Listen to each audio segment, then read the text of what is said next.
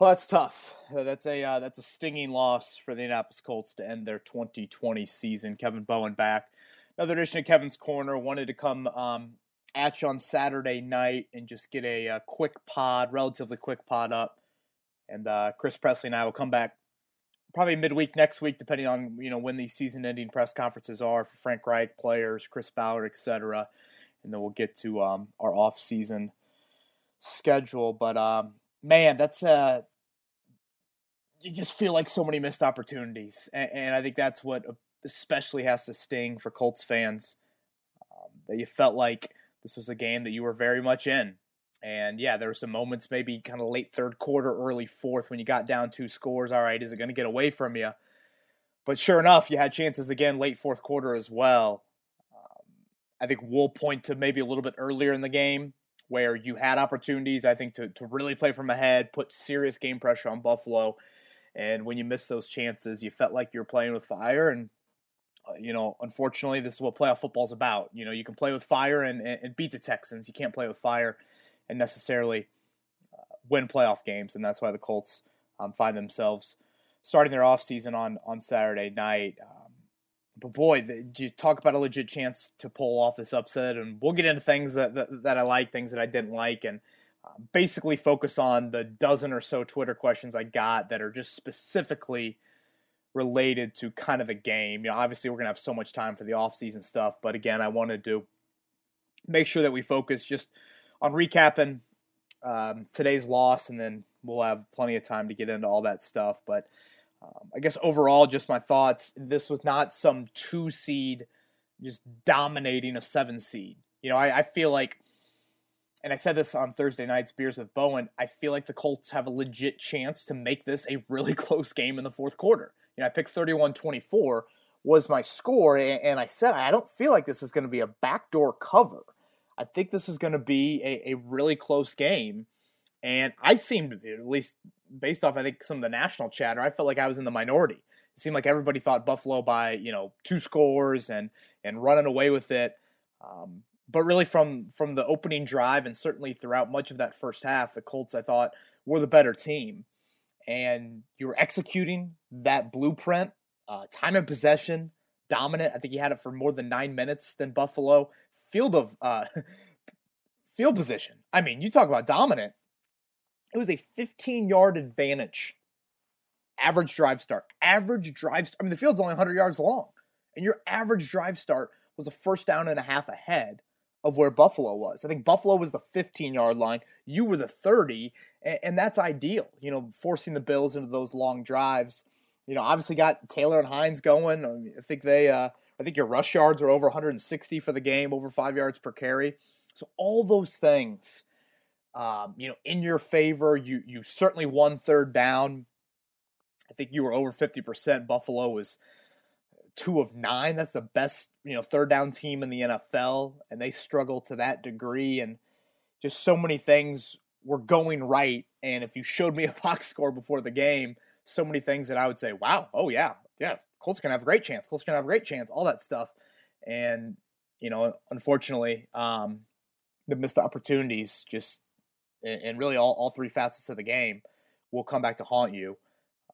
I saw the stat from Elias that mentioned that they're the first playoff team in history to have over 450 yards and no turnovers and lose. So again, that just goes to show you the amount of missed opportunities that the Colts had in this football game. And we touched on it last week, both on Monday's pod and certainly, Thursday Beers with Bowen. These chances don't grow on trees. And I think that is what, again, stings. I mean, outside of the fact of just being a fan, you want to watch your team play the Kansas City Chiefs next week, and you want to have that hope for another week.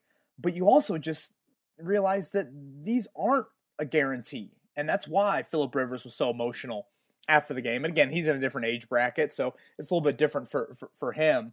But it was such a tremendous opportunity. You put yourself in a position to pull off that upset, and yet you squandered it with a lot of self-inflicted mistakes. Certainly, Buffalo made some tremendous plays, and Josh Allen is a special talent. but you felt like it was a lot of your own mistakes in why you are starting your offseason here on Saturday night. So wanted to get kind of just some overall thoughts out of the way. We will follow, I guess, a little bit of a blueprint of, what I didn't like, what I liked from the game. Let's start with what I didn't like, and I guess we'll just kind of rattle off these mistakes that were made. I want to first focus on what I thought was the big sequence in which the game turned from you felt like the Colts were kind of in control to where now all of a sudden Buffalo was in control and really played for the lead and had a multi-score lead at times the rest of the way. But I thought the end of the first half, that's where everything changed for me. I thought it worked out in the Colts' favor that Buffalo ended up deferring that opening coin toss, and you got the ball to start. Colts got that early lead, and I think I tweeted this out during the first half, but definitely harped on this last week.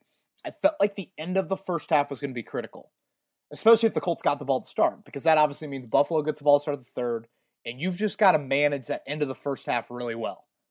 And it couldn't have gone worse for the Colts. And certainly a unfolding of 2 minutes that I really am still stunned by, more so what happened defensively than offensively. But let's start here. It's 10-7, 3 minutes to go in that first half. You've got a first and goal. I think that Trey Burton got the shovel pass on first and goal. Then you have the Nyheim Hines Wildcat. I was fine with both of those. I think they're both creative plays. Colts have had some success with them this season. And so now you got the third and goal at the 1, and the 2-minute warning happens. And I mean, boy, Frank said afterwards, he kind of debated, all right, do you go goal line personnel? Do you load it up? Do you use Jonathan Taylor there inside? Or do you do something different? And Frank decided to do something different with that pitch to the left with Taylor. And I just think in that situation, the second and third effort out of Jonathan Taylor in between the tackles was so potent for you. I mean, hell, him jumping over the line, I feel like is something that we've seen this season as well. You could go there in that situation. But when you go to that pitch, that leaves a higher amount of risk. And I just thought in that situation, honestly, I would have liked to have seen maybe a pitch on fourth and goal from the 1, then third and goal from the 1. Because I just still think that you are in kind of that 2-down nature to where if you get stuffed on fourth and goal to 1, or third and goal to 1, running up the middle, you still obviously have, a very manageable situation to go for it on fourth down. If you run that pitch, you run the risk for what happened. And you are seeing on that play, Ashton Doolin, who seldom plays, is in the football game there, and is having to block Mario Addison, who outweighs him by 50 pounds. And Addison blows that play up, and Taylor is in no man's land, and Buffalo swarms and makes a play. I thought it was a horrible play call by Frank, and there was a lot of good that Frank did on Saturday. Getting Michael Pittman involved, the general flow of the offense. You managed a pretty darn good early start to that football game. But when you're in the red zone, more falls on your plate. And in the month of January, you're held to a higher standard. And flat out, that was a terrible, terrible coaching decision and play call by Frank Reich there. And again, Doolin is almost left on an island a bit.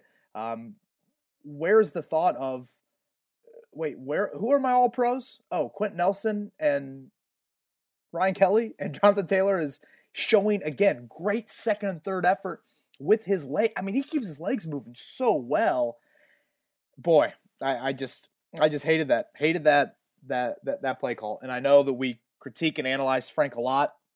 That's part of life of being a play caller in the NFL. But man, that decision proved very, very costly there. I was fine with going for it on fourth and goal. Obviously kind of a near miss there. I mean, Rivers, it seemed like had Pittman, a diving Pittman there. And, at the same time, you are forcing Buffalo to be backed up. But I thought that sequence, starting there, you have a chance to go up 17-7 at half, or at least 17-7, and then your defense is back on the field with, a minute 45 to go, something like that. I thought that gave Buffalo some hope there. And then all of a sudden, Your defense back on the field. And, Buffalo moves the ball down the field. Josh Allen making just tremendous plays again outside of the pocket. Those two throws to Gabriel Davis were, boy, toe tap like, just silly stuff there from Josh Allen. And then one of the most boneheaded plays I've probably seen in my time covering the Colts. 4th and 3, Buffalo at your 26-yard line.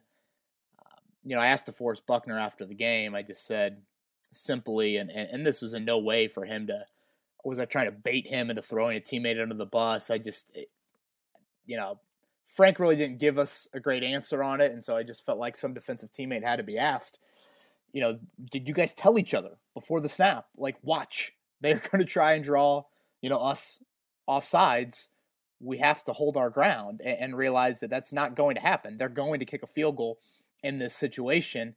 And, Buckner just in the most quiet, voice just said, yes, that was discussed. And when it happened, I found myself saying, no, he didn't. No, he did not. And it's kind of rare for me to speak out loud like that in covering a game. Usually I'm pretty, I don't know if stoic's the right word, but I'm pretty calm and realize that, I've got a job to do and, need to kind of analyze things pretty quickly and move on. But I just had this feeling that it was Toure right away. And not Al-Qadim Muhammad. Sometimes when you see 97, 57, you're kind of wondering who it is. But I said it on Twitter, and I'll say it again. I'm not stunned by it. That's kind of Kemoko Toure. I think it's very fair, and I think internally, inside that building, they've wondered at times too. Just how locked in is he? And sometimes when you see guys go off sides in that situation, it really is just kind of a hard count early on in the play clock, or at least like midway through the play clock. But at that point, it seemed like Josh Allen had kind of given up. And John McDermott was right next to the official, getting ready to call the timeout as well. And just what a boneheaded mistake by him. If you want to circle one play that just is inexcusable, that to me over anything else is probably the play of the game, because again, it gives Buffalo hope, more momentum, and it costs you 4 points. And now all of a sudden, instead of potentially 10-all, and who knows, I know Tyler Bass made a long field goal, but I mean, that would have been 44 yards, late half, rookie kicker. Okay, let's say he does make it. It's still 10-10 and a half. But now you give up a first down there, and 2 plays later, Josh Allen's in the end zone, and you're playing from behind. And it's 14-10 and a half, and now they get the ball to start the third quarter. I'm such a big believer in game flow, and I thought that really, I don't know what the win percentage per se is, like from the ESPN stats and info or whatnot, but in my mind, that went from a, wow, you feel pretty good about the first half, to, oh boy, this is going to be a struggle to win this football game. And just in my mind, it probably shifted, 20, 30% chances to win that game. And I know that's not right analytically, but that play just was so deflating to me to see Toure. And I think he got benched. I would have to go back and look. I don't think he played in the second half. And if you watch, Brian Baker, the defensive line coach on the sidelines, when Toure goes off sides, he is just, how? In the playoffs, when you're facing elite opponents, you cannot get away with stuff like that. And Toure, it's just, you're a little bit worried about him, I think. Again, fully locked in, mentally, things like that. Well, you better be a darn good pass rusher to make up for it. And again, coming back from the injury, but he didn't give you enough. And, how much can you live with that? It's just, that play takes your most dynamic speed rusher off the field for the second half. And yeah, the Colts eventually got some pressure, but still, it kind of forced your hand a little bit from a defensive personnel. So I thought that sequence right there, the play call on the 3rd and goal and the Toure offsides, of all the missed opportunities, and we'll rattle them off, that is what I think really has to make Frank Reich and Chris Ballard sleepless tonight. The other missed opportunities in no order. I've got red zone. I've got clock management in the second half. And I've got drops and certainly the missed field goal. I guess let's go with drops, 6 to 7. Actually, it's probably more than that. I would say probably 7 to 8 catchable footballs. Pittman, 2 catchable ones. And man, he had a really good game besides that. Hilton, a couple contested catches. It's like, all right, I know it's early in the game, but man, that's a quiet. If that's T.Y. Hilton's last game in Colts uniform, that's quiet. I mean, what did he have?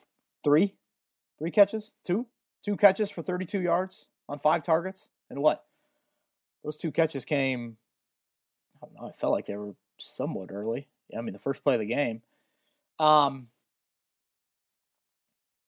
That again, just stings. I got to write that down to look it up afterwards. Doing a little work here as I record. Taylor had the 2 drops. Just both of those were brutal drops, just wide open, and he had been so sound this year. 1 drop and 39 targets up until that point. The field goal miss by Hot Rod again, such a promising year for him and so solid in many respects. But I know we harped on this a lot when he was signed and kept on the 53-man roster and beat out Chase McLaughlin. I talked about some things that were concerning a little bit. Length wasn't that big of an issue to me at the time. It was more of NFL pressure and kicking outdoors, I guess, on a more, a routine basis. Now, obviously, he kicked outdoors in college, but I guess maybe a little bit more inclement weather. But certainly just pressure. Kicking in an NFL playoff game and having just constant pressure throughout the season and just mentally, you could tell on the longer field goals, it was in his head a little bit. He was chunking those kicks. Boy, that 33-yarder, yeah, it just has to go in. Has to go in. Point blank period. Red zone, you were 1 of 4. Matt Milano read the screen beautifully on that first drive of the game and stopping Taylor on that screen. The Colts have gone to that a few times. Then the other failed conversion is when Pittman and Rivers couldn't hook up on the 4th and goal. Then you got stuffed, right, on the other 4th and goal? Yeah, because that was the back-to-back drives of, 12 minutes and no points. Pull that up here. It wasn't a full. Oh, the back-to-back 12 minutes, combined 12-minute drives with no points. That was Hot Rod missing the 33-yarder there. See if I can find where that other 4th and goal was. So yeah, we talked about it prior to the game that red zone would be arguably the most important statistic in the game. And Frank Reich mentioned that as well. And, I know I talked about it last Monday and even on Beers with Bowen about, okay, when you get the opportunity to convert drives, it's not just pounding Taylor and playing off that. And the Colts did that beautifully for so much of that game. But it also comes down to you've got to simply finish off drives. Tennessee, last year in the playoffs. It's not just Henry doing it all. It's 5 of 5 in the red zone. And you go 1 of 4 in the red zone. Buffalo goes 2 of 2, and that's the difference. That is the difference. Honestly, if you would have showed me just that stat before the game and not all the others, I would have said, oh, yeah, Buffalo wins. Yeah, you can't go 1 of 4 in the red zone and they go 2 of 2 and expect to win. That was backbreaking, especially when you think of, literally you had 9 real drives, 9 series with the ball outside of that kneel down. All 9 of them get to Buffalo territory. You moved it. The best, most consistent you moved it really all year long. Tennessee would be the only other game down there on that Thursday nighter. But this one, considering the magnitude, I would say, and Buffalo's got a better defense than Tennessee. Tremendous moving the football. And you've got 24 points. And that might sound like a lot, but it's not. When you get 9 drives in their territory, that's not. And man, just inside the 20 there. I think something that you have to look at long and hard again in the offseason. This is just another, and I tweeted this during the game, of when you get down there and you get inside the 10, your lack of mobility at the quarterback position hinders you. You go 1 of 4. Buffalo goes 2 of 2, and look at the 2 Buffalo touchdowns. Josh Allen runs one in, and the other one is the fake run by Allen. Boom, kind of Tebow pop pass. Great design by Brian Dable, and touchdown. Their quarterback makes 2 plays with his legs. Your quarterback cannot do that. And I know that's like I'm simplifying things a little bit too much there. Like Phillip Rivers does a lot of good for you. And again, I thought Rivers played pretty well, honestly. But when you get inside that area of the field, you just get exposed. And the Colts, this was an issue all year long. There were some moments where the red zone was a little bit better, but for the most part, red zone and even third down was better today, but red zone hindered you. And then lastly, I guess on the mistake list, just the clock management. It's always been kind of my concern when you have a head coach that also is handling the play calls. I don't think they're as focused enough on challenges and things like that. And that challenge by Reich was awful. Just an awful challenge. And yeah, that's somebody from the booth, but Reich mentioned it. I was more of sideline yelling at him. Challenge it. Everyone on the sideline. Challenge it. And they actually went to a TV timeout there. So you could have been patient with that challenge flag there. And Reich kind of pulled the Bruce Arians. Remember in 2012 when Arians took over for Chuck? Oh my gosh, he'd throw the challenge flag. I swear he threw it 10 times a game. He used to throw it. I was like, man, he's testing out his arm, going back to his Temple days. But yeah, just a terrible challenge by Frank. Cost you a timeout, and they take the other timeout early in that third quarter on an offensive drive, and then boom, there you are, late game, and you don't have that extra timeout. Absolutely kills you, and like in an interesting way. And obviously, if this game would have really turned at the end, we'd be debating the Zach Pascal fumble a whole lot. That was just a terrible non-overturn by the NFL on that play. But Sean McDermott has an extra timeout there, so he's able to take the timeout, and then they end up reviewing it there. You know, Frank, if he would have gotten into position there late where, let's say there was another big challengeable play with 5 minutes to go in the game, and Frank only had one timeout left, he might not challenge it because that one timeout's so precious, and he can't afford to lose it. And when you're in games of this magnitude, those decisions, rightfully so, get scrutinized more. The margin for error is so slim. And when you're playing in the number 2 seed and that type of offense, they shrink even more. And so that's why you have to mention that. Drops, red zone, field goal miss, catchable balls. I mean, probably 5 outright drops, maybe 6. And I'd probably put another couple on there that could have been caught. I'm thinking of, Hines had one in the flat. Maybe one of those Hilton ones. But yeah, the missed opportunities. Just so, I hope you guys aren't listening to this before you go to bed Saturday night, because those will keep you up at night. Just some other general thoughts, I guess. Again, I thought Rivers did a lot of good. I thought it was probably the most pre-snap communication changing he had to do. Deal with that crowd noise a bit. Man, I feel like the play clock was at 0 on every single snap. The defense wasn't perfect, but you know what? I thought they were.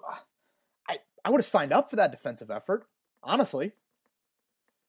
I mean, 27 points for Buffalo. They go 2 of 9 on third down. What I liked was the start. They had, 3 and outs on their first 4 drives? I mean, again, sign me up. That's ideal. Now, yeah, Josh Allen completed 12 in a row at one point, and yeah, there was, again, it was not perfect by any means. But think about how Buffalo scored, I guess, on the first 2 touchdowns. The first touchdown comes from them backed up again. Allen scrambles in the 2nd and 10, gets the first down. This is 3 straight plays in a row. Allen scrambles in 2nd and 10 for the first down. Flick of the wrist, deep ball to Diggs right over the middle. Kari Willis, big hit. I mean, just can't teach that. And then he scrambles. He gets out. outside the pocket again and finds Gabriel Davis on the sideline, and then they're moving, and they score, on the pop pass, and then on his second touchdown, that was the failed goal to go situation, and they're backed up. And I get the analytics, and Frank mentioned this, strong go, and I'm fine with that. I'm not this analytics as gospel person, but in a game of that magnitude, I totally understand going for it there. And I'm not I don't know, maybe some of you disagree with me, but I'm not super, super just rip Frank to shreds because he's all in on this analytics approach. No, I thought the Colts needed to be aggressive today. I thought that was part of the game plan there. And I think sometimes it just comes down to execution, flat out. There was that other short yard, and I'm trying to scroll through the it was right here. Second quarter, you've got a 3rd and goal at the 1, and that's when Taylor just got stoned. Oh no, that was the that was the old that was the old pitch play here.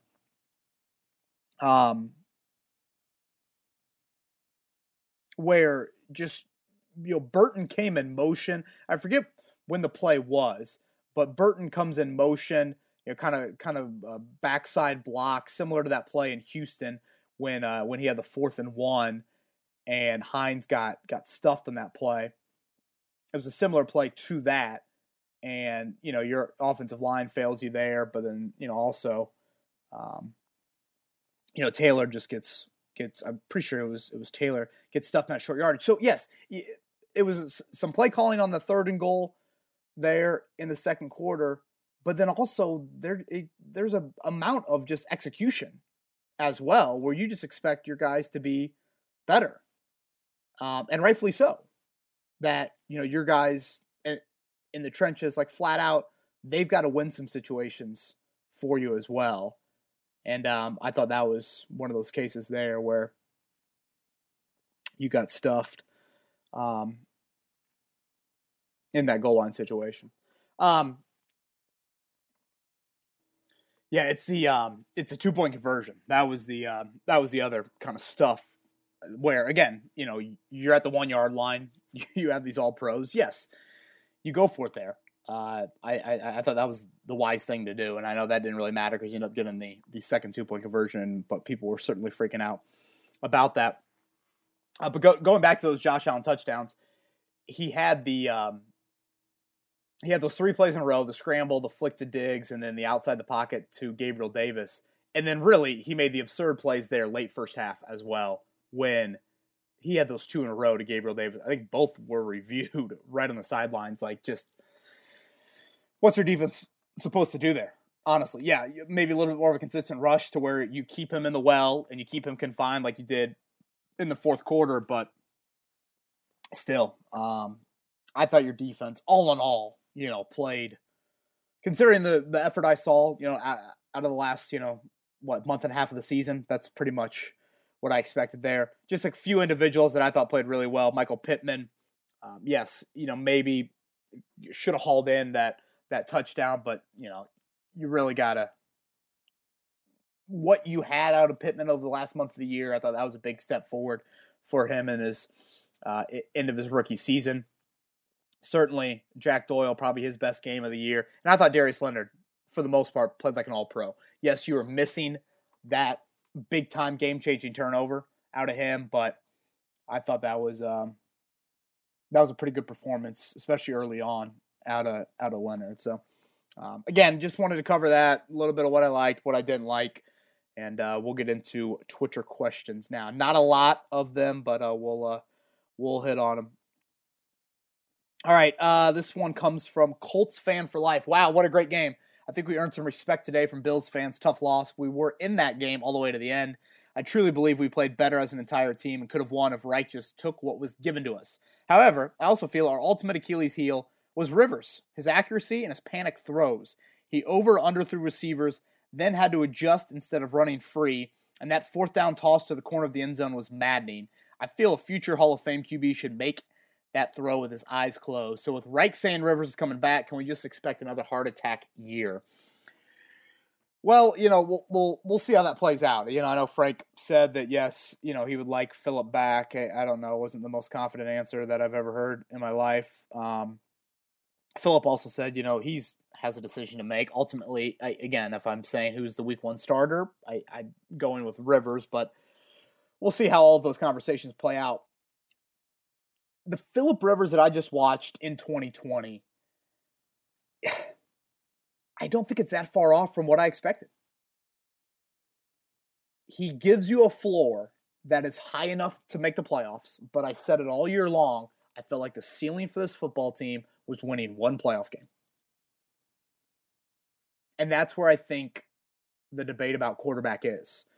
I don't think it's like that much of a heart attack from Rivers. Like, I don't know, how many times in the fourth quarter do you really just make some costly fatal error over the 17 games we just watched? Now, they weren't in a lot of those situations, but part of that is because, again, Rivers is playing good enough football to where you're not in those situations. So, I mean, that's Rivers. I'm not ripping him by any means for today's performance.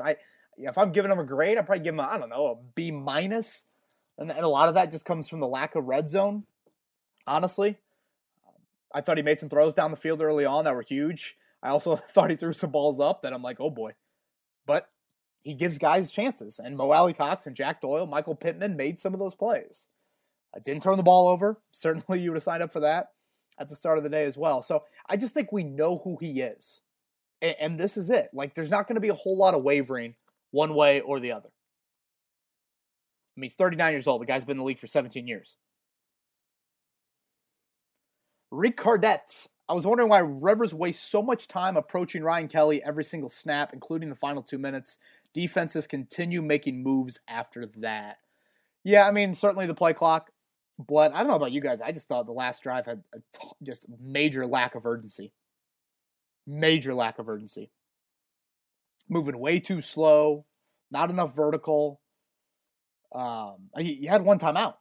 And, you need to get into, Rodrigo field goal range. That's not, Justin Tucker field goal range. You got to get down there. I thought it looked like a team that hadn't been in many of those situations this year. Or any. And they hadn't. That was my biggest worry. Rivers from behind. But yeah, I thought just line of scrimmage communication, that credit Bills Mafia. That 6,700 made some noise. All right, Michael, how did you defend quarterbacks like Josh Allen, Kyler Murray, Lamar Jackson, and of course Patrick Mahomes? At this point, our D cannot stop QBs like that on a consistent basis. They got lucky against Aaron Rodgers and Green Bay. We have pass rush, but is it that dominant twitch edge rusher that we miss? Yeah, I mean, certainly. You miss edge rush, and, you have a bit of an unknown future at corner. I mean, you better be willing to pay Xavier Rhodes if you want to keep him. And yeah, edge rush, he just consistently was not good enough at all. At all.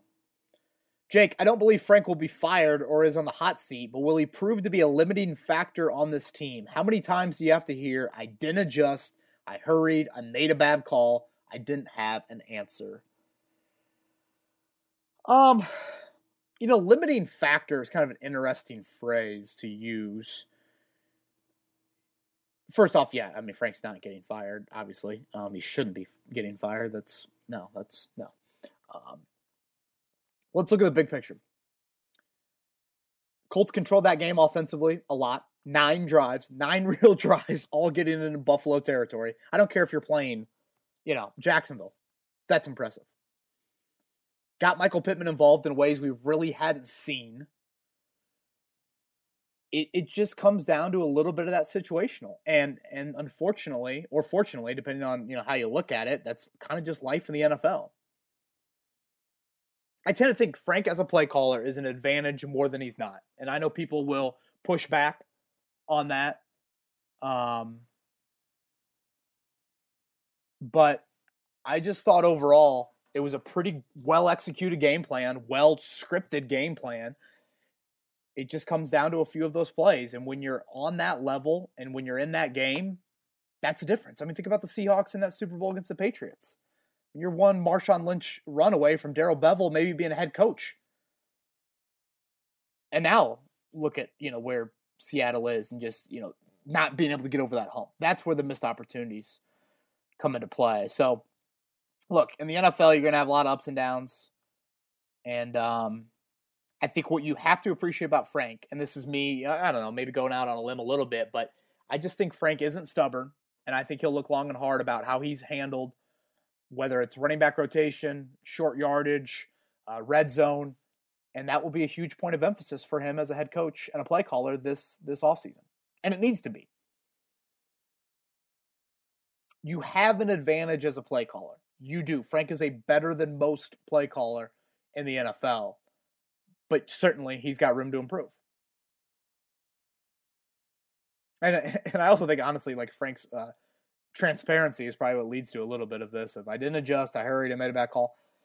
And I also just think the Colts have got to get a little better personnel-wise. And I'm not like acting like that's all in Chris Ballard. Frank has a lot to say in the personnel, but I just think wideout-wise, tight end future-wise, and certainly quarterback, I think you are limited in some of those situations. All right, David, is this too crazy of a take to move on from Eberflus? He is excellent at developing linebackers, looking back at his Dallas days. The Colts have issues developing other corners and defensive line. We have the linebackers, but if we can't develop other positions and we have a problem somewhere that needs to be addressed. Well, David, my first thought is, how much is that on position coaches? Kind of coordinator of the unit. I don't know how much of that is player development. Maybe some of it falls on you, I guess, because you oversee all of it. But, I know the Colts have a new defensive line coach this year. That wasn't the guy they had last year. Wanted to go coach with Matt Rule in Carolina. I think people know how I feel. I don't love the scheme, but I feel like Flus deserves some credit. I do think this defense has taken some strides. You guys heard me say it all year long. I don't think this is an elite defense. I think they'll end the year probably in the 10 to 12 range. Said that so much during the middle of the year. Like, there's going to be a regression. I feel like this is a fluke to that, high, top 5, top 3 level. And they, that's where they ended the year. But edge rush, corner group, yeah. And I just think there's been some misevaluations, really, more than anything. And some of that, again, this is a collaborative effort, scouting and drafting. But, from Quincy Wilson to Rock Yassin to Terrell Basham to Kamoko Ture to Ben Banogu, at those important premium positions, Chris has drafted really, really well at a lot of spots, but definitely not there. All right, I need a water break. Shout out to Anna Lubbers, my sister-in-law, gave me a great mug with a picture of me and Rosie Bowe on it that I've been drinking out of since Christmas with a Kobe Bryant girl dad quote on it. I love it. We need a little break from talking about that game, so hopefully you all can understand that. Okay, especially with this question. Ooh. All right, Mac. That was pathetic. I'm sorry, but we cannot have Phillip Rivers back next season. That was a season of good, but just not enough. That's where Rivers gives you. Maybe. That's what Rivers gives you. Oh, and then he followed up. Max sent then a little bit later. He goes, maybe I was overreacting, but I still think we are capped in potential. Well, I think a slight overreaction, but I would say capped in potential, honestly, is a pretty accurate way to put it. How I look at quarterback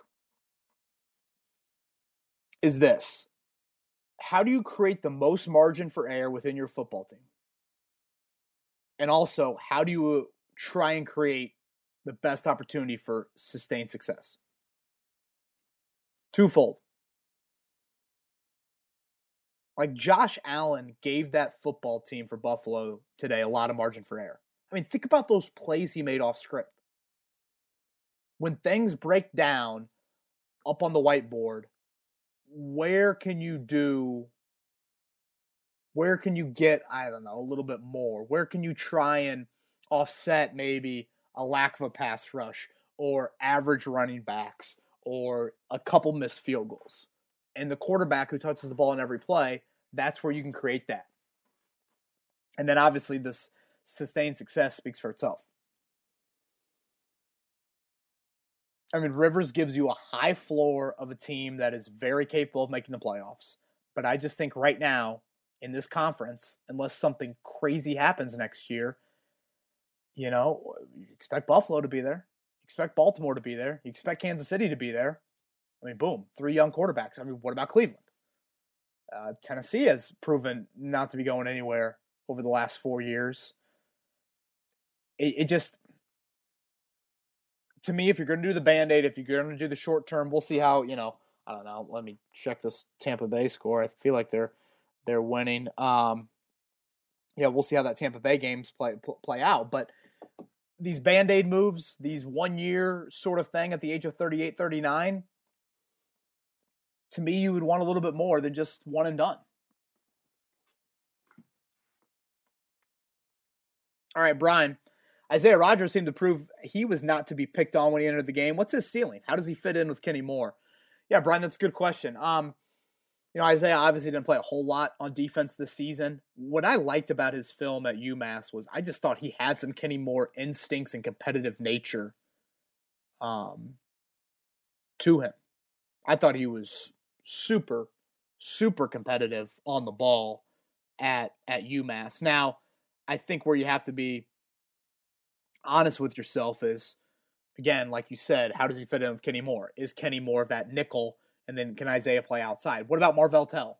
I think that's curious as well. So it is a couple of what ifs, though. I mean, where's the jump for Rock Yassin?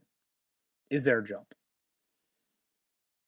Corner will be an interesting position just to see Xavier Rhodes, that contract situation. TJ Carey's a free agent as well, and that trickle down. All right, Chris Shauna asks, really fun season this year. Thanks as always for the great podcast. I realize Josh Allen is a rare specimen, but it'd be nice to have a QB with mobility and the ability to put some zip on passes. After seeing quarterbacks like Allen and Watson, do you think Ballard goes all in on drafting a QB? Chris Shauna, I'll say this. I don't know how you don't watch those guys. I guess it's the double negative, I should say. I don't know how you watch those guys up close and walk away saying it doesn't need to be seriously addressed. And again, for the reasons that I mentioned above. And, I am not saying in any way, shape, or form that a drafting of whatever, Zach Wilson or Trey Lance, means that the Colts will win more games in 2021 than they would have if Phillip Rivers was their quarterback in 2021. No. I'm not saying that at all. But I am saying that a young quarterback with a different skill set can open up your playbook in some ways, and then also, again, offer you the best chance at being a team that is making these opportunities happen deep into the 2020s. Because that's the thing. I mean, playoff opportunities and making Super Bowl runs, you've got to throw darts at a dartboard. I mean, you like a lot of them. Like, you've got to get in and see what happens. It's going to take a while. Peyton, 9 years before making a Super Bowl run? It is going to take, but you have to create chances, get in the dance and see what happens. But yeah, I do think that Chris looks at it and is very realistic. And I think part of that was the Buckner trade last year. Obviously, this team still has a lot of long-term answers at some very meaningful positions: quarterback, left tackle, receiver, corner, edge rusher. But I think the trade for Buckner last year was kind of like, in this defense, it's 3 technique, it's will linebacker, and it's slot corner. Those mean more than maybe others. But once that is solved, now do you feel like you have, chances just to push your chips more into the table? All right, we got a handful left here. Billy, so if we have a mobile quarterback, do we get in field goal range? How much do you think Irsay will have say in on bringing Phillip Rivers back? Irsay's definitely going to have some say. The whole mobile quarterback, it's not that simple if you have a mobile quarterback. Boom. Yeah, you're guaranteed to get in field goal range. Just because a mobile quarterback, it doesn't mean that you're going to have 9 drives, get into Buffalo territory like you did. Again, Phillip Rivers gives this offense a lot of hope and a lot of success. But unquestionably, it's a disadvantage that this offense has to overcome, his lack of mobility. Conroy, why not Jacoby on the Hail Mary? When Luck first came back, we brought in Brissett for a similar play. but not for old man Rivers. I do not understand that. Could you brain that for me? Excellent season. I'm looking forward to the draft. You and Chris killed it. Thank you, Conroy. I appreciate that. Yeah, I mean, I tweeted out Jacoby question mark. I was actually surprised the ball got as far as it did, to be honest with you. And Rivers was what? He was, I think, 58% today. Again, probably 5 definite drops. So, up to 65, high 60s. That kind of would have been right around his average for the season. But I just feel like there are still some balls that are just kind of hope. Boy, you really hope. You really hope. And what does another year do to that arm? I just think those are all honest conversations that you have to have. Scotty, who knew that kicking would ultimately cost the Colts a chance in the playoffs? Well, Scotty, I would say, again, there are other things that I would put above that. But certainly, when you miss a 33-yarder and they make a 54-yarder, it's on the list. I don't know about you guys. I can't get over that Kamoko Terry penalty. I mean, what I would have paid to see, Chris Ballard or Jim Irsay at that moment. I mean, geez, but yeah, it seemed, I don't know about you guys. I feel like the 33-yarder by Hot Rod, it took a long time just to get to the uprights. To me, Hot Rod, maybe not to the extent of Rivers, but they're they're kind of like the guy that tees off first in a golf outing that hits it, 210, but he's pretty straight, pretty accurate, and that he'll be safe. I feel like that's kind of what Hot Rod and Phillip are. Pretty safe, and they'll hit 11 or 12 fairways, but when they miss, oh boy, it's bad because it just doesn't have the same pop that maybe others at their position have. I mean, that Bass dude, that was a kick. I mean, Reich was shocked by that. Reich said afterwards, he couldn't believe that he kicked it, couldn't believe he made it. I see why Buffalo drafted him. 4th rounder. Or 6th rounder. All right, 3 more. Isaiah, if you're in Indy's position, how many more seasons are you giving Reich as head coach? If Rivers returns, I'd say 1. If a new QB comes in, I'd say 2. Thanks for the great work. Well, I mean, Isaiah, you got to throw some win totals in there. I mean, if they go 10-6 with Rivers next year, you're not firing them. So I think a lot depends on your quarterback. And honestly, the wheels would really have to fall off next year with Rivers, I think, for Reich to be fired. And a lot of it would, again, have to be, I think, in-game management mistakes, things like that. Offense really, really struggling. But if you get a young quarterback in here, I do think that kind of changes a little bit. But, I talked about it before the season started. This is a very important season for Frank Reich and Chris Ballard to prove themselves without Andrew Luck. You go 11-5. That's commendable, certainly. But I think we also have to acknowledge, again, this was the easiest strength of schedule. And, where is kind of your measuring stick sort of with this? Is it, okay, you lost to every playoff team, I guess, but Kansas City, and, you obviously didn't play Kansas City. Now, very close games, and all of those games, you really didn't get blown out at all season long. So I think a lot of it, again, comes out of Jim Irsay's standard. You haven't, you've won 1 playoff game since 2014. You haven't won a division since 2014. I mean, you haven't had a home playoff game. I mean, that's 6 seasons? I mean, there's got to be, I would say, over 20 teams in the NFL have probably had a home playoff game in that span. And I'd probably say close to half the league's probably won multiple playoff games in that span. So I know at times, people are like, oh, Colts fan base have kind of a skewed, sense of reality in the NFL. But I just tend to think that, these are the expectations this franchise has created. And they should have high standards. This isn't Jacksonville. This isn't Cincinnati.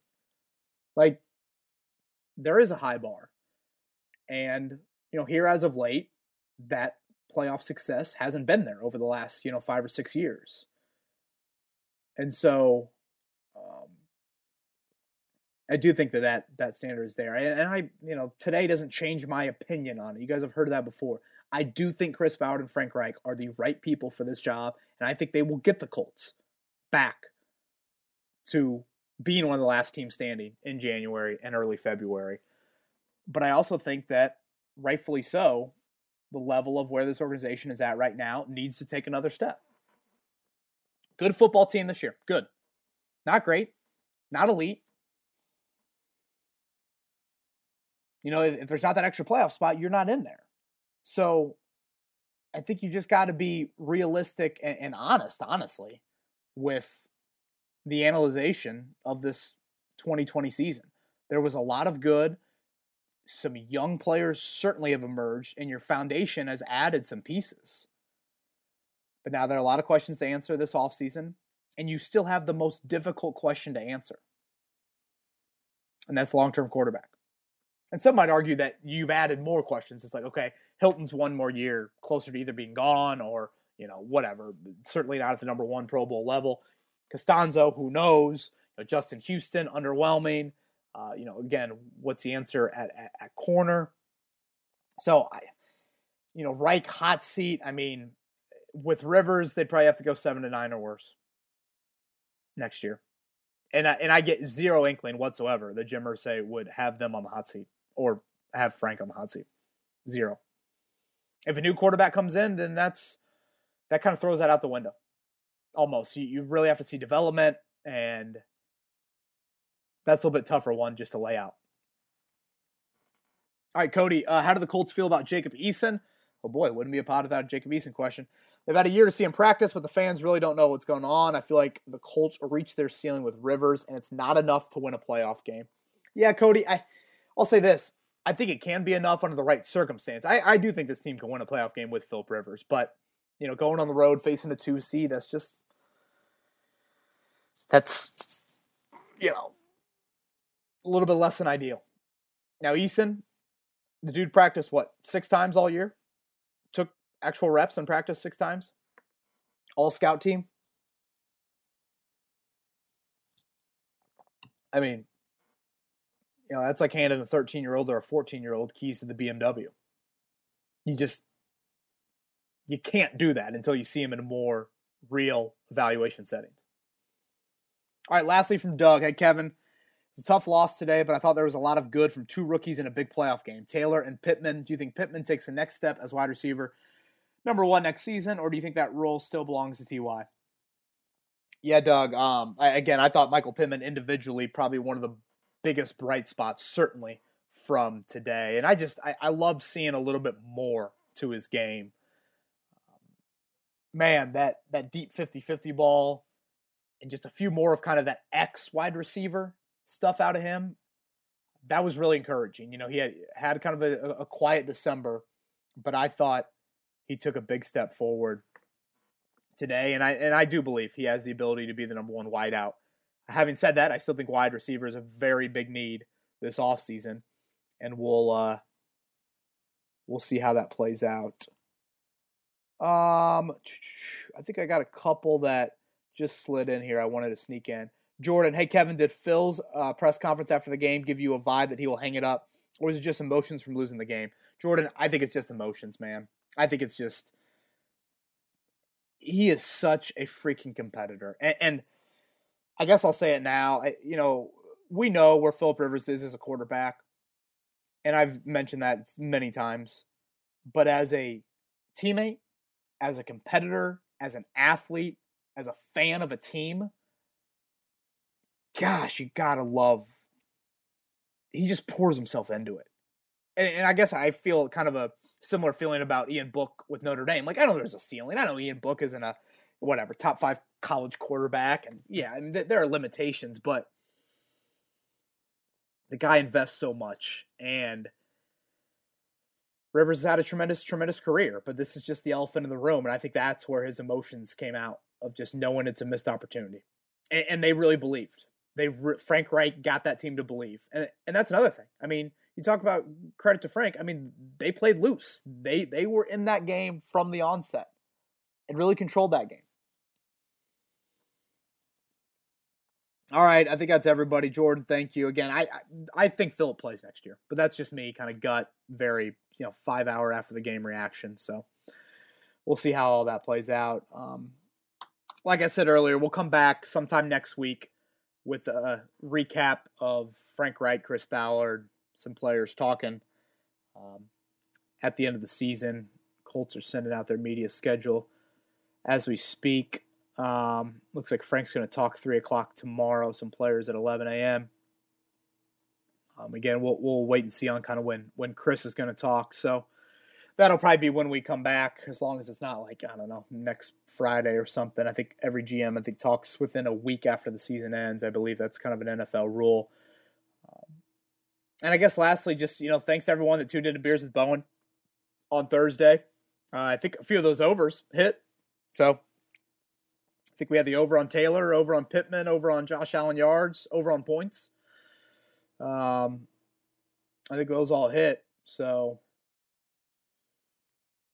yeah, won you a little bit of money there, and I tweeted this out on Saturday night, and I'll say it here. Just thank you guys so much for listening all season long. I know what it's like to be a fan. It can be a wave of emotions, and at times you probably think I'm the biggest idiot in the world, and couldn't disagree with me more. But I genuinely appreciate the passion, the loyalty, and the curiosity as well from everyone out there, just with questions, thoughts, comments.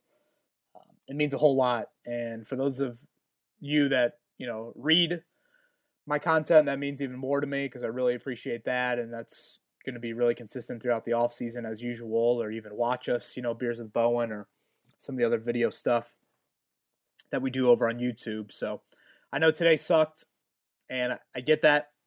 Like I said earlier, these opportunities you don't take for granted. I think there's a lot of encouraging things about this team moving forward. There's a lot of big questions that need to be answered, but I still think it's a good time to be a Colts fan moving forward. This is disappointing. You made a lot of win now moves, and you expected to be playing, I think, past wild card weekend. That's kind of the thought process, I think, with some of those moves.